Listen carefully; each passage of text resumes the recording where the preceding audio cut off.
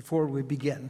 Heavenly Father, thank you, Lord, for this time that you bring us together, Lord, that you allowed us, Lord, to meet here in your presence, to hear what you have prepared for us. Father, I just ask that it all be from you, from your heart to ours. Guide us, Father.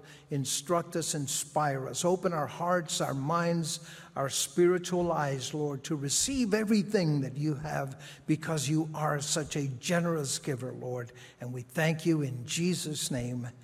Amen and amen. He is our God. Amen. And it says, in the beginning, God. Isn't that a wonderful beginning? In the beginning, God. Let's reflect on that statement just a minute before we continue on this journey about God in our lives. In the beginning, period. He was there before the beginning. We are not seeing in the word that in the beginning God was created. In the beginning, the word says God created the heavens and the earth. That's a pretty big deal, isn't it? That's a big deal. He created the heavens and the earth. No small thing. Can you imagine the power, the wisdom, the intelligence that it took to create the universe?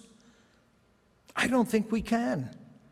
If we could understand how God could create anything out of nothing, then we ourselves would be in the same category as God. If we could explain him, what do we need the original for? We would be the originals, but we can't. Genesis 1:1 is such a powerful statement that many commentators, scholars, and teachers of the Word of God have written volumes and volumes on it, trying to explain what it means. We were privileged to hear last week Pastor Sam, a few days ago, referring to the same question that the Lord has put in my heart to share with us today. And that question is, who is God in our lives? Better still, who do you say I am? As Jesus asked his disciples, who do you say I am? I had to wait to put this together, this message, because it overwhelmed me the first day that I tried to write it down. It just overwhelmed me. There was a spirit that came over me that didn't let me write any further, because I think God just wanted me to really soak this up myself first. You know, he says that the messenger is the one that gets it first. I was just overwhelmed, folks, by that spirit of just thinking how great a God it is that we serve and how little we understand about him. Just the very thought that people would relegate God, Jesus, the Holy Spirit, to less than first place in their lives was a depressing as well as a frightening thought. Are we talking about the creator of the universe? Are we referring to the God that formed Adam out of clay, but then gave him life as he blew into his nostrils, and there was life blown into Adam? To give life is in itself a thought beyond our comprehension. How did he do it? I will not venture a guess, because that would be an exercise in futility. But I can stand in awe of the God that did just that. Can you imagine anyone thinking that a pair of amoebas that came from who knows where would eventually evolve into all the complex organisms that form life on earth today? That's what creationism says. It all started with two little amoebas that split. From where? From what? They just appeared. They just appeared. God doesn't get the credit, does he? And then to think that God has clearly told us that it was he that formed us. Look in Genesis 1, 26 through 27. And it says, "Then God said, let us make man in our own image, according to our likeness. Let them have dominion over the fish of the sea, over the birds of the air, and over the cattle, over all the earth, and over everything creeping that creeps on the earth." So God created man in his own image. In the image of God, he created him, male and female, he created them. In verse 29 through 31, chapter 1 still, 29 through 31, it says, "And God said, see, I have given you every herb that yields seed, which is on the face of all the earth, and every tree whose fruit yields seed, to you it shall be for food. I have given you," he's talking to Adam and Eve, "I have given you also to every beast of the earth, to every bird of the air, and to everything that creeps on the earth in which there is life. I have given every green herb for food," and it was so. That's it. I have given it, there it is. It was done by God's power. Then God saw everything that he had made, and indeed it was very good. So the evening and the morning were the sixth day. These two accounts should show us that the power of God was unquestioned, in that it was he who created man and all that is on the earth. How then can man, fragile and imperfect man, be so inclined as to question God's intent for our lives or any of his plans for our future, even the future in eternity? After this short period on this earth, there's eternity. He's already got the plan for us. He's got the plan. He's presented it to us, and now what does he say? You choose. Which are you going to choose? Isaac had married Rebekah, and they had no children. But then verse 21 of chapter 25 of Genesis says this: "Now Isaac pleaded with the Lord for his wife because she was barren." Couldn't have any children. And Isaac says, "Lord, we need some help. You created everything. I need your help." And it says, and the Lord granted his plea. Granted his plea. Isaac asks, God says, okay. And Rebekah, his wife, conceived. There were no fertility clinics at that time except God. If the Lord wanted a woman to conceive a child, it was he who caused it to happen. Not so today. Man has been allowed through God's wisdom to bring about many medical marvels that we attribute to man's wisdom. How many times have we heard of a patient recovering from a serious illness that the doctors had declared incurable? There's nothing more we can do for you. Go home and die. 5 years later, is this person still living? 10 years later, here's this person still walking around. They call it an unexplained occurrence, but never, or almost never, give God the credit or the glory for a miraculous, supernatural healing.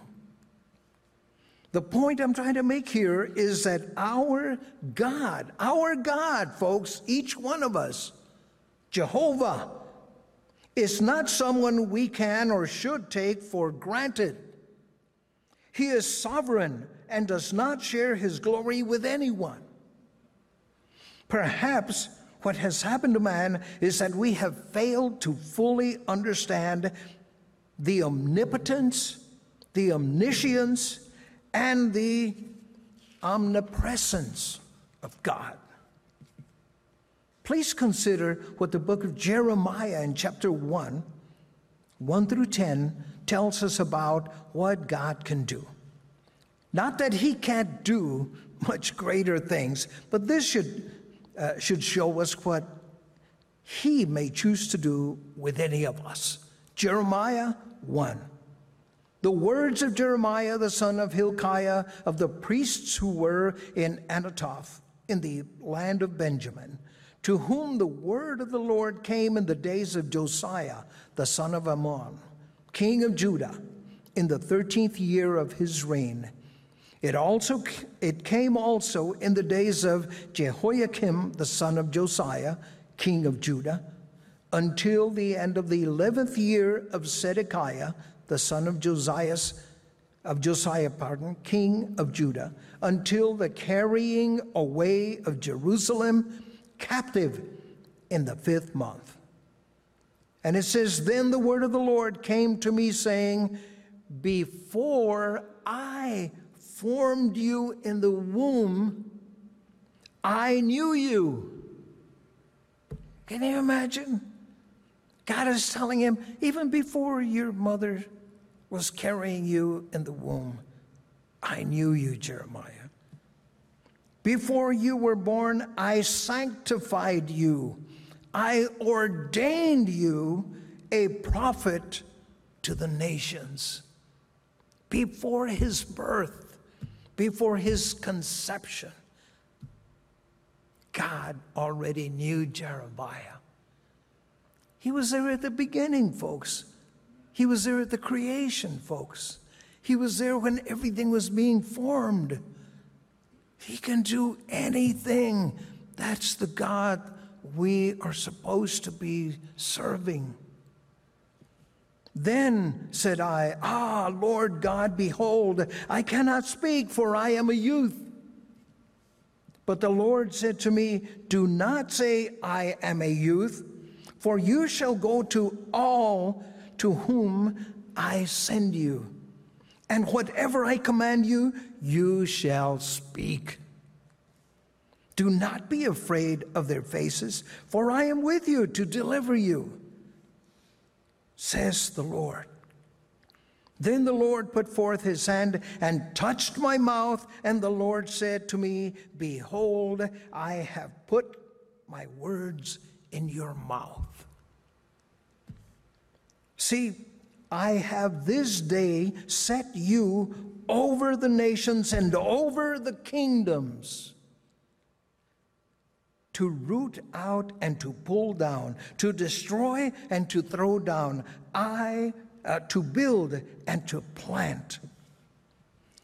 Now, let me ask you a question. How would we answer God if today he called upon you and told you those words and told you this? You're going out into the world. You're going to take my word here. I'm putting it in your mouth.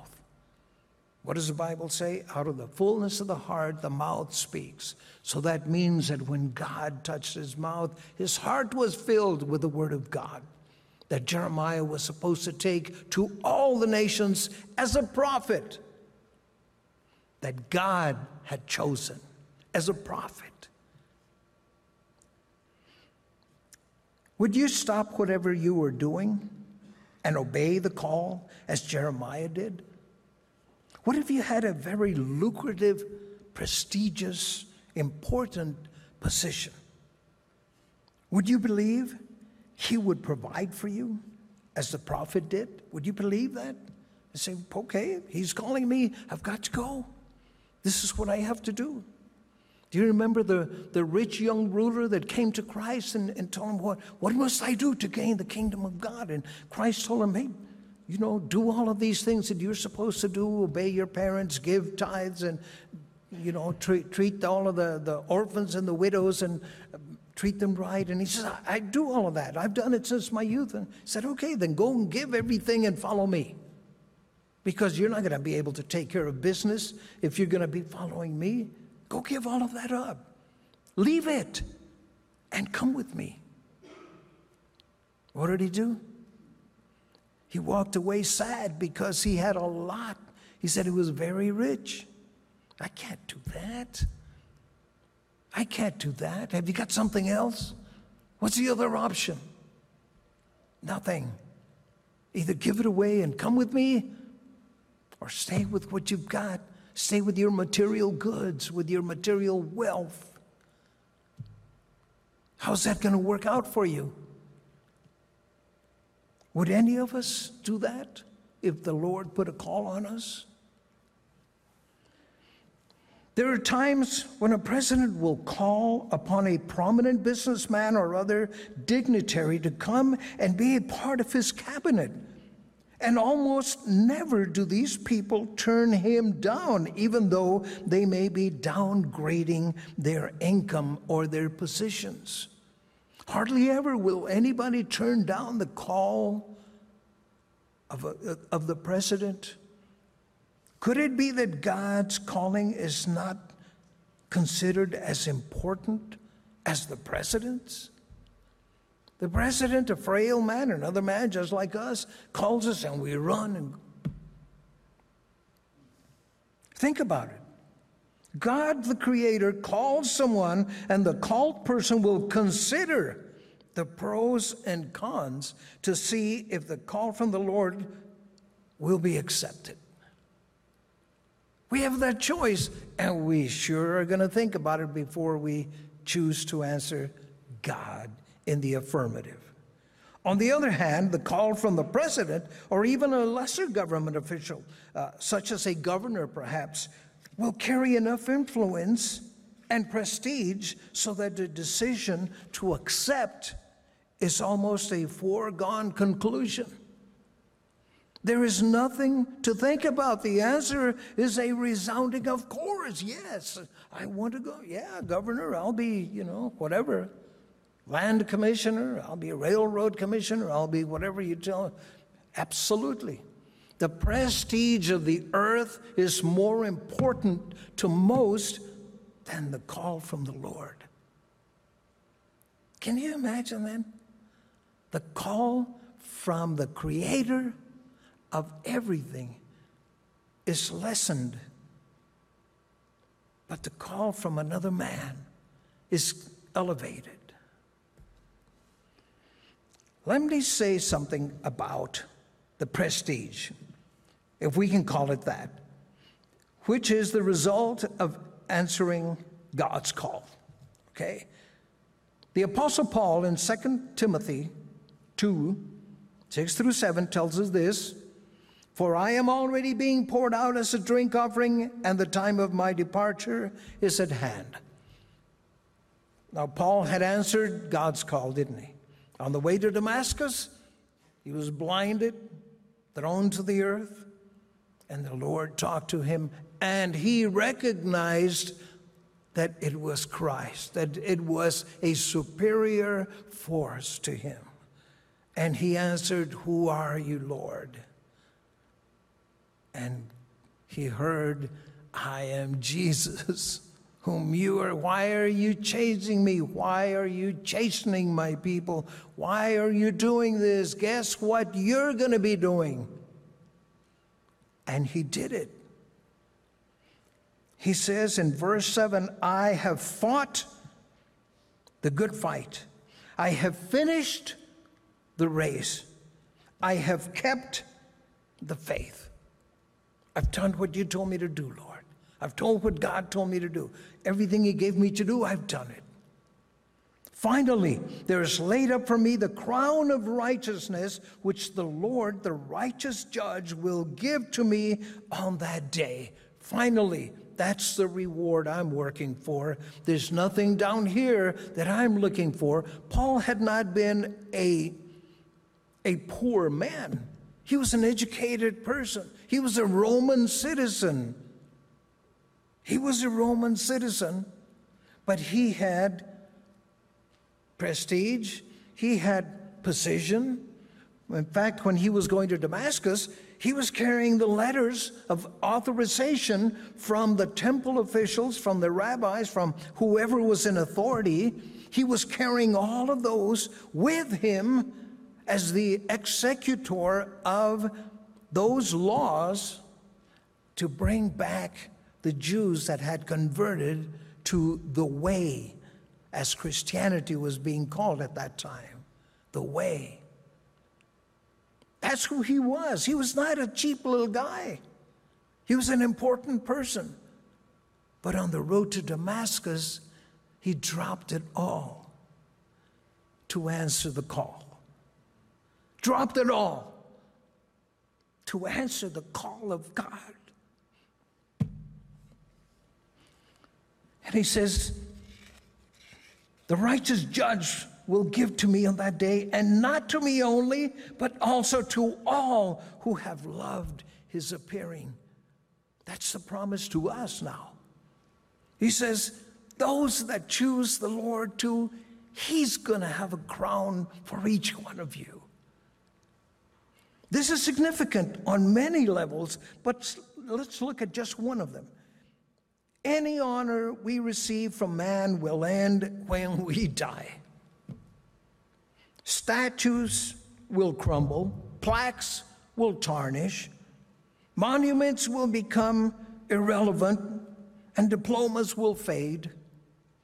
However, the crown of glory the apostle was talking about will live for all eternity.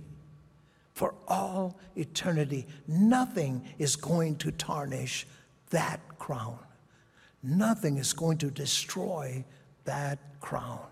Nothing is going to nullify that promise, because it comes from God to us. And in him, there is no lie whatsoever. That's a very big, long time, eternity. And that crown is good for that. God gives good gifts. Amen? Are we able to really see the power of God, or does the fact that we can't physically see him diminish his worth in our eyes? God is not on our level. God's promises are kept, period. If he made a promise, he's going to keep it. How about us? Do we keep all of our promises? Can we really count on man to keep all his promises? But God's promises will be kept. He promised Abraham that he would be the father of many nations, and he kept that promise. God, through Jesus Christ, promised that he would never leave us or forsake us, and he continues to keep that promise today. Amen? He's keeping that promise every day, folks. The Israelites who were disobeying the Lord were warned for a long time that their iniquity would take them into captivity. The prophets were coming and telling him, you've got to get squared away with the Lord. You've got to stop your sinning, your iniquity, or he's going to send someone to take you captive. If they continued in their sinful ways, they were warned even of the length of their captivity. God even told them, it's going to be for 70 years, guys. For 70 years, you're going to be captives if you continue on your way. Can you imagine? What do they do today? If we break the law out there, are they giving us how many chances? Just that one. You break your law, that's it. You broke the law. There's no other options. God was continually warning the Israelites and giving them chances to repent, to change. Did they listen? But God still promised them that even though they would be taken into servanthood, a remnant would be returned to Jerusalem at the end of their punishing period. Did God keep this promise? Ezra chapter 1, verse 11 tells the story. Now in the first year of Cyrus, king of Persia, that the word of the Lord by the mouth of Jeremiah might be fulfilled. This was one of the warnings that the Israelites had received. It says, the Lord stirred up the spirit of Cyrus, king of Persia, so that he made a proclamation throughout all his kingdom, and also put it in writing, saying. Now, what's the importance there? He not only said, hey, this is what I'm going to do. He put it in writing so that he couldn't back out. You see how the Lord prepared everything? He prepared everything. He says, I'm going to send you guys back to your land, but not until after your punishment. But he even prepared now the new king that was there, which was Cyrus, a new conqueror. And he says, thus says Cyrus, king of Persia, all the kingdoms of the earth, the Lord God of heaven has given me. And he has commanded me to build him a house at Jerusalem, which is in Judah. Here, oh wow. Who is among you of all his people? Who is among you out there that's a Jew? May his God be with him, and let him go up to Jerusalem, which is in Judah, and build the house of the Lord God of Israel. He is God, which is in Jerusalem. And whoever is left in any place where he dwells, let the men of his place help him with silver and gold, with goods and livestock, besides the free will offerings for the house of God which is in Jerusalem. What does this remind us of? Remember when they left Egypt? How did they leave Egypt? As poor paupers that they had been, as slaves that they had been to Egypt? Didn't the Lord stir the hearts of the people of the land so that they gave the new nation that was going to be set free? They gave them gold, they gave them silver, they gave them valuable things so that they left Egypt with the wealth of the country. God provided it for them so they wouldn't leave in a destitute manner. They wouldn't leave paupers. They wouldn't leave servants.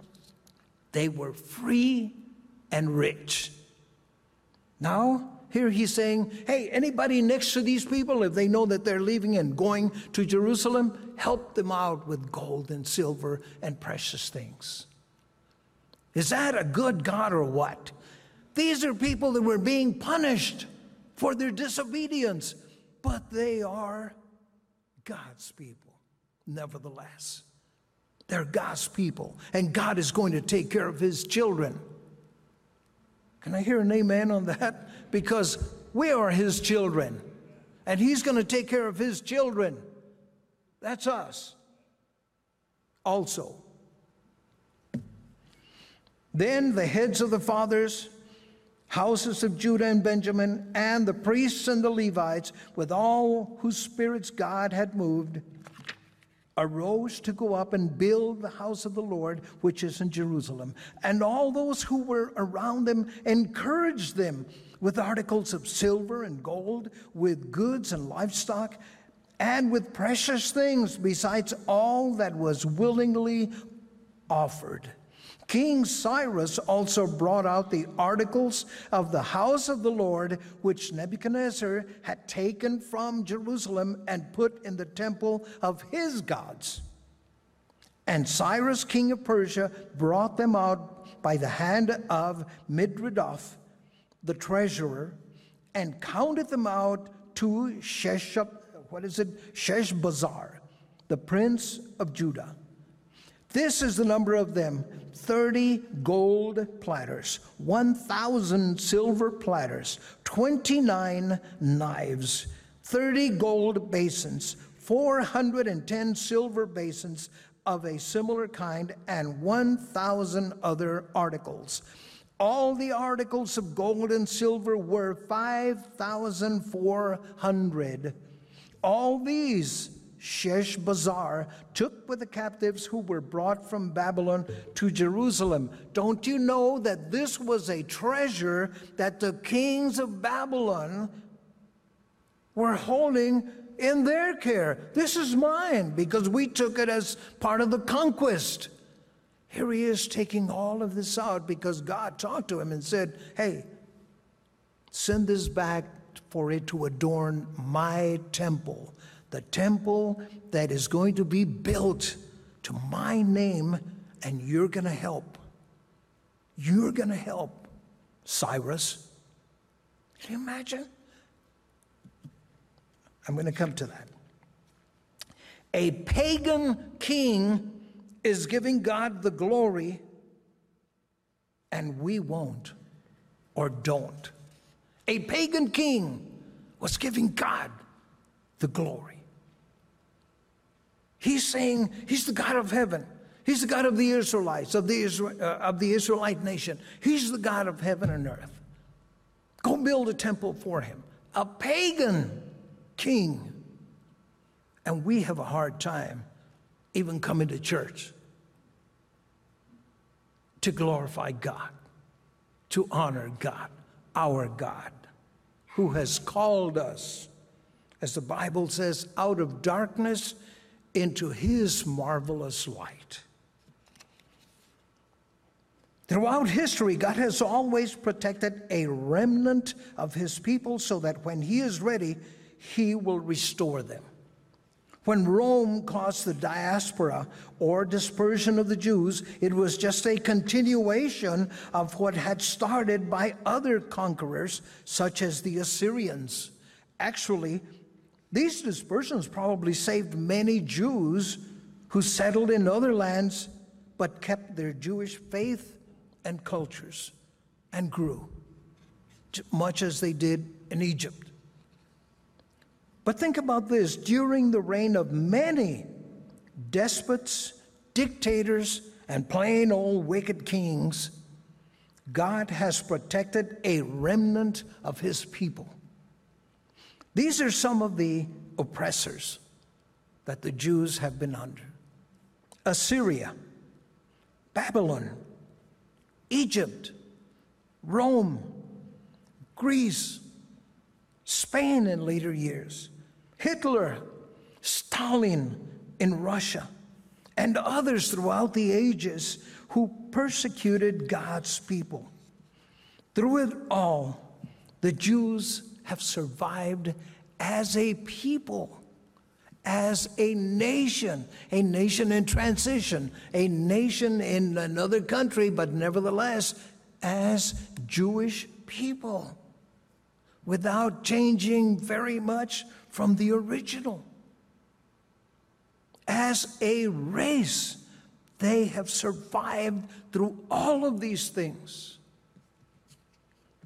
Through it all, the Jews have survived because God said there will always be a remnant to continue, the people of the Lord, his people. I don't want to go long, so for your benefit, okay? Because not for mine. I'm up here because God told me to give this. So, amen. Our God is not someone we can demean or put down. He is not our toy.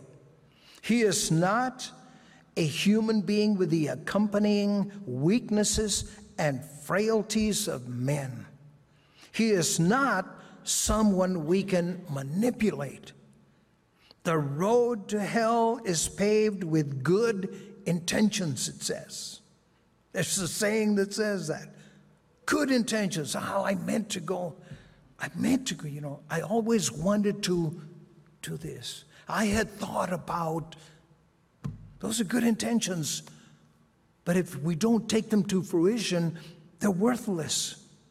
They're worthless. And God never gets the glory from those things.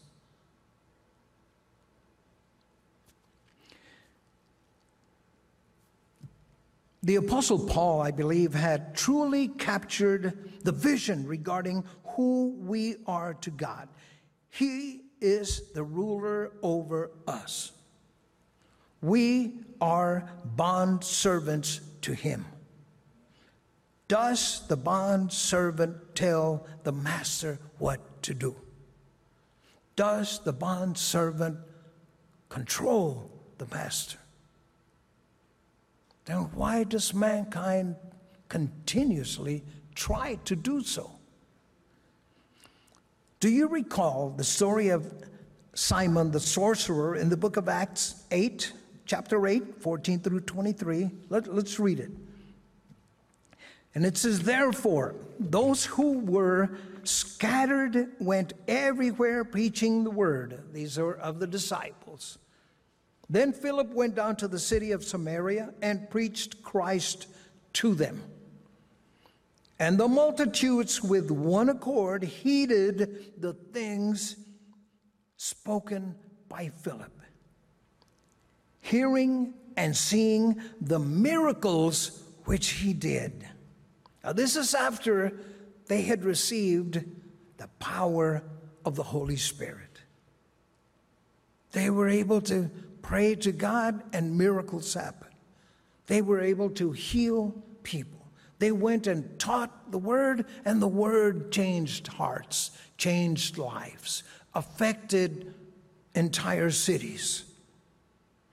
For unclean spirits, crying with a loud voice, came out of many who were possessed, and many who were paralyzed and lame were healed. Now they couldn't do that before. They couldn't do that when they were fishermen, when Matthew was collecting taxes, when Luke was trying to be a doctor. Maybe he was a chiropractor, I don't know. But they couldn't do these miracles here. It wasn't until God's power came upon them that they were changed and able to do this. And there was great joy in that city. Why? These are rebels. You know, in Jerusalem, they were looking down on them. These are the guys that they wanted to put in prison.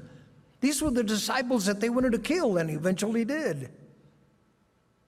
That's who was going around spreading joy, spreading healing, spreading the good news of the gospel of Jesus Christ. But there was a certain man called Simon who previously practiced sorcery in the city and astonished the people of Samaria, claiming that he was someone great, to whom they all gave heed, from the least to the greatest, saying, this man is the great power of God. Today, I believe they would call him a flim-flam man, because that's all it was, smoke and mirrors and tricks. Nobody ever called David Copperfield, the magician, that he's the power of God, or Houdini. They all know that they were all tricks, illusions. But Philip was really performing healings. Well, God was through Philip, through his faithfulness in going out there in faith that God was speaking the truth. He was seeing healings going on. People were getting healed because God wanted it so.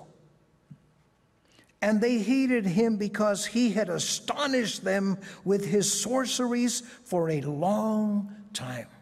So here's this guy performing all of these paganistic things. And they were afraid of him. That's what it is. You know, in Latin America, the curanderos, and out in Haiti, the voodoo people. People are afraid of them because if they put a curse on you, they think it's going to come true. It's up here. But what God brings us is down here. Truth in our hearts. Truth and the power of His Word. That's what He gives us. But when they believed Philip as he preached the things concerning the kingdom of God and the name of Jesus Christ, both men and women were baptized. Then Simon himself also believed, and when he was baptized, he continued with Philip and was amazed, seeing the miracles and signs which were done. Somehow he continued on with Philip, and Philip continued doing all of these wonderful, wonderful things that God's power allowed him to bring about. And here was Simon, who previously had been looked upon as a great person by all that knew him. He's the one now amazed.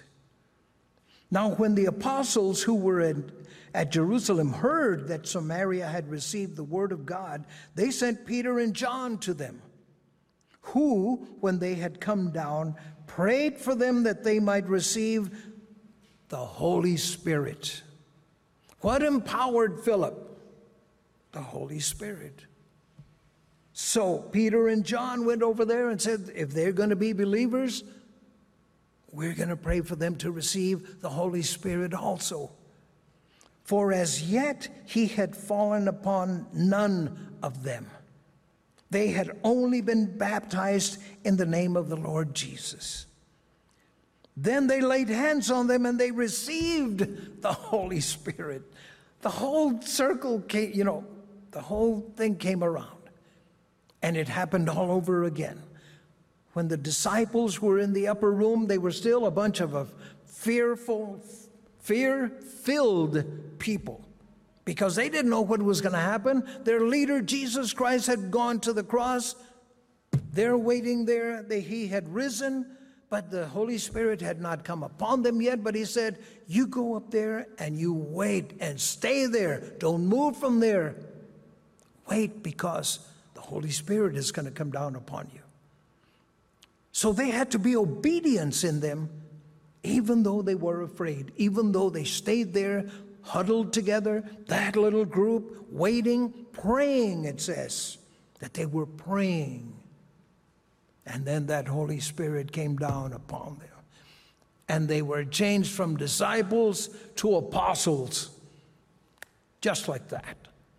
Because, as you recall, when they were speaking in tongues, the people that were walking around outside from all the nations heard them, and they each were hearing their own language. And they were saying, these guys, what's going on with them? Aren't these guys from Galilee? What do they know? They don't know anything, much less the languages of all the peoples. How did that happen? And somebody says, they must be drunk. They must be drunk. And that's when they heard the words, hey, wait a minute, we're not drunk. That's the Holy Spirit that came upon us, and it's here to tell you the truth, pal. You sent Jesus Christ to the cross. He was here to save you. He was here to save your worthless carcass. Well, they didn't speak that way, but that's what they meant. You're not worthy of it, but He came for you anyway to save you. And now this Spirit, it's changed us, and it can change you too. And the love of God can be poured out. What must we do? What do we have to do now, brothers? Just repent. Just repent and come to the Lord. Oh, and be baptized. And be baptized. That's it. You don't have to bring your money. You don't have to give your home. You don't have to bring your cars. You don't have to bring your job here. You don't have to bring all of the wonderful suits and clothing and everything, all the toys that we have at home. You don't have to bring any of that. You bring your heart, repent, and be baptized. Then they laid hands on them, and they received the Holy Spirit. And when Simon saw that through the laying on of the apostles' hands, the Holy Spirit was given, what did he do? Wonderful new Christian. He offered them money. He said, hey, give me some of that. Saying, give me this power also, that anyone on whom I lay hands may receive the Holy Spirit. What were his plans, you might think? Was he now a new, prophet or a new disciple? What was he planning, having been a man of wealth, because everybody considered him an important guy? What did he want with the Holy Spirit? He wanted to be able to heal or to give that to others, because that would have been a lucrative thing for him. But Peter said to him, your money perish with you, because you thought that the gift of God could be purchased with money. That's what you were thinking. I can buy that, and guess what? I'll be somebody. If I was important before, wait till this takes hold. Wait till they see what I can do now. You have neither part nor portion in this matter, for your heart is not right in the sight of God. Repent, therefore, of this your wickedness, and pray God if perhaps the thought of your heart may be forgiven you. Ask him to forgive you, because let me tell you, you're in a precarious position right now, Simon. For I see that you are poisoned by bitterness and bound by iniquity. The Lord would have us see this story as an example of how we sometimes see him. Some believe that all we have to do is invoke the name of Jesus and God must act. It doesn't matter who. I mean, just, I'm a Christian, yes. In the name of Jesus, be healed. What happened to those guys that tried to go and heal people as he saw the disciples, and they said, hey, well, we can do this too. We'll join this group. We're part of that group too. Let's go do that. And the spirit that they were trying to kick out says, hey, Jesus I know, and Paul I know, but who are you? And then he proceeded to beat them up and cast them out naked into the street. Why? Because they were usurpers, because they were fakes, because they were not true believers or followers or lovers of God. They were faking it. They were only trying to gain the benefits of loving God, the blessings that God wants to shower upon each person that has loved him. James 5:16 tells us, confess your trespasses to one another and pray for one another that you may be healed. The effective, fervent prayer of a righteous man avails much. Are you righteous in the eyes of God? Are we truly in a mode of servanthood to God? This whole message is about reflecting on our submission to or lack of submission to God. The times are such that we need to be plugged into God's will more than ever before. The Bible prophecies are coming true more and more, In the days of Jeremiah, the people of Judah were warned repeatedly about the punishment that would befall them if their evil ways were continued, if they did not heed God's admonition. Did they listen? Are we listening today? There was an article in the Times a couple of days ago by David Marcus that was giving thanks to those who are backing and funding the organization that says we want freedom from religion. Hey, it's always been there. The Constitution guarantees it. You don't have to follow God.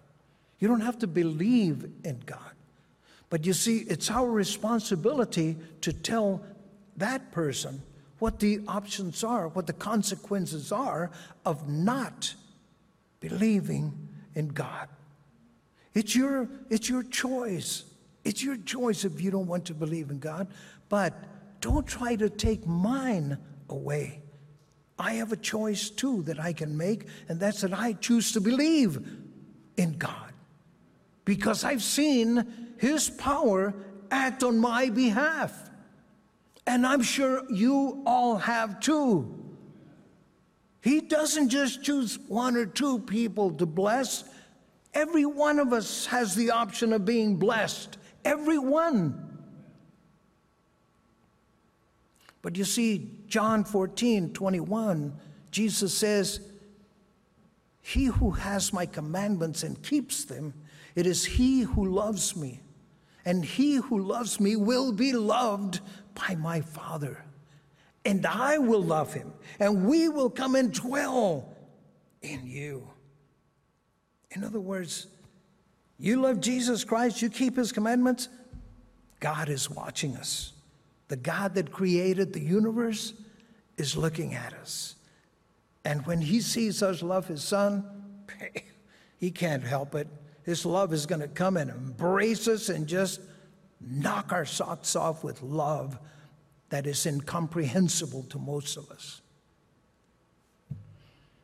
Did punishment come to those Israelites that didn't pay attention to God's warnings? You bet. The Lord would much rather bless his people than allow them to be punished for disobedience. But the choice is ours, folks. It is by our choices that God will bless us or allow us to be disciplined. As any loving earthly father would do, God disciplines those whom he loves. So if you're going under discipline right now, hey, don't turn your back on it. It's God calling you and telling you that's not right. And I want you to understand it so that you can get back on that path that I've set for your life that will bring you ultimately to me. This is a call to arms, not to fight against God, but against the enemy who would like to see us cast into the lake of fire where he will eventually be cast also. Revelation 20:10. The devil who deceived them was cast into the lake of fire and brimstone, where the beast and the false prophet are. And they will be tormented, what, a couple of days? A couple of years? A couple of decades? A couple of centuries, millennia? Day and night, forever and ever. The lake of fire is an option, not a preordained destination. But the option carries a responsibility with it. As we said before, we must be in God's will at all times, as Paul admonished the people when he wrote to Timothy. And it says, "For I'm already being poured out as a drink offering, and the time of my departure is at hand." I'm about to check out, folks, because they don't want me around here and my life will be cut short. But I have fought the good fight. I have finished the race. I have kept the faith. And finally, there is laid up for me the crown of righteousness, which the Lord, the Creator, the originator of all good things, the Father, the Heavenly Father, the righteous judge, will give to me on that day, and not only to me, but also to all who have loved his appearing. How many, don't raise your hands, but how many here today have loved his appearing? Amen. Couldn't help it, how the Spirit just moved you to. Praise God. Amen. Who has loved his appearing? Who is waiting for the return of Jesus Christ? That means that you believe that in the beginning, God created the heavens and the earth, and now continues to carry out his promises, to carry out his word until that final day when we go up there to receive a crown similar to Paul's. Amen? Will we be able to make that declaration as well? I have fought the good fight. I have finished the race. I have kept the faith. Will we be able to say that in the end? I pray that we will, because it's the only way that we're going to meet again up there. If you want to meet up there, Paul is giving us the formula there. But so is this book, folks. It's all in here. The formula is complete in here. His is just capsulized. He's just saying what he had to do. There are many little parts to what he did, to those three things that he states that he did. There are many little parts to that, to fulfill that, his agreement with God. But the promise itself is written throughout the Bible for us. It's the truth, it's the light, and it's for us. Will we receive it? Will we pay attention to it? Will we obey God, our Creator, and our Heavenly Father? Let's all stand for prayer.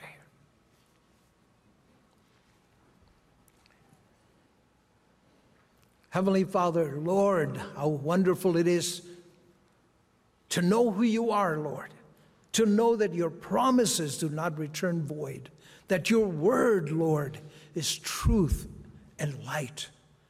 To know, Father, that your intention is love for every one of us. Lord, that you've given us the option to believe, but you've also given us the key through Jesus Christ, through the cross. What a wonderful gift, Lord. We couldn't even have imagined that that was possible. But it's not about what we can imagine. It's not about what we have thought, Lord. It's what you already had planned for each one of us. Because it's the same promise that has been active throughout the ages, Lord. And it's for every one of us. What a great love that is. We want to thank you today, Lord, because of it. Thank you for opening our hearts to your word. Thank you for clearing from in front of us, Lord, all the brush and all of the garbage that the world has thrown out as a barrier, Lord, trying to build a barrier between you and each one of us, that we may see clearly the path you've set before us, and that we may see clearly the goal as Paul saw it, Lord. Thank you, Father. Thank you for guiding us this week, that if any word here heard today, Lord, changes our hearts, we may not ignore it, Lord. We may come and give you all the honor and the glory that you deserve. For we ask it all in Jesus' name, amen.